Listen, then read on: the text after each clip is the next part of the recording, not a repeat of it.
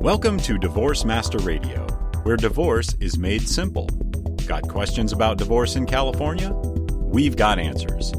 Your host, Tim Blankenship, is a licensed legal document assistant specializing in California divorce, helping those representing themselves. And now, here's Tim. So that's option number one, selling the house. Option number two, we have refinancing your home during the divorce. What we find, I didn't mean to cut you off. No. Just from our perspective, is two things.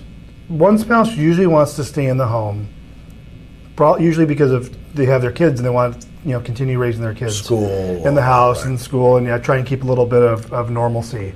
But the issue they run into is, does that single now parent have the financial ability to refinance in their name? Now, if they're one of the spouses that wasn't working, obviously that's not the case. If it's the working spouse, perhaps they can qualify for refinance. Of course, taking into other factors that financing is available and there's equity in the home and so forth. It's not a negative equity scenario. So that's some of the things we come across where, Tim, I want to keep the home, but I can't afford to refinance on my own. I stay in the home and the husband can make the mortgage payment, or the spouse can make the mortgage payment. It can get kind of convoluted.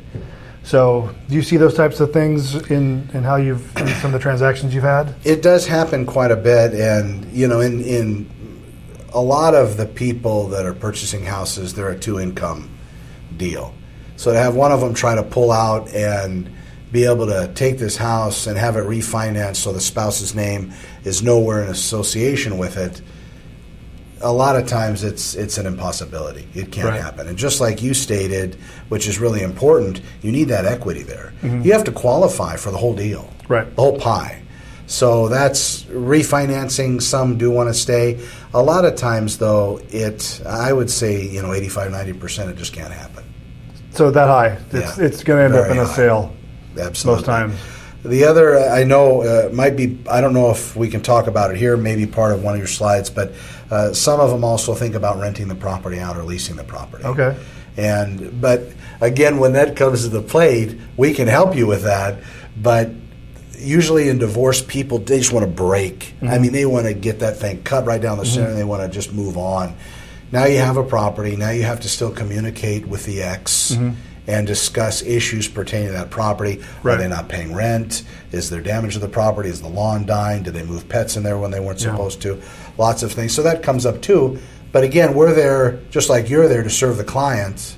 And ultimately what they want they get, but they need to go in armed with all the knowledge. Yeah, that makes sense. And refinancing, if one party's going to stay in the home, refinancing is probably their best option, because short of that, if you're both parties are on the loan, both parties are on title, and you give that property to your spouse, and they're going to live in it and refinance it. If they don't, you're still on title, you're still on the loan, and if they default, you're going to go down with them. Absolutely. Right? Because you're still tied to the property.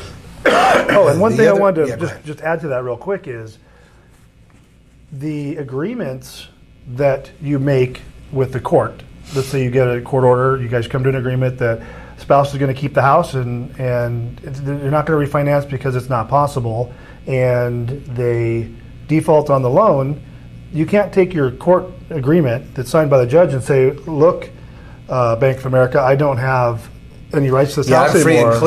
I'm free and clear because the judge said it. Right. So now this isn't going to impact me when I want to go out there and buy something else. Yeah, it doesn't work that way. So despite the agreement you have with your spouse and the judge signed off on it.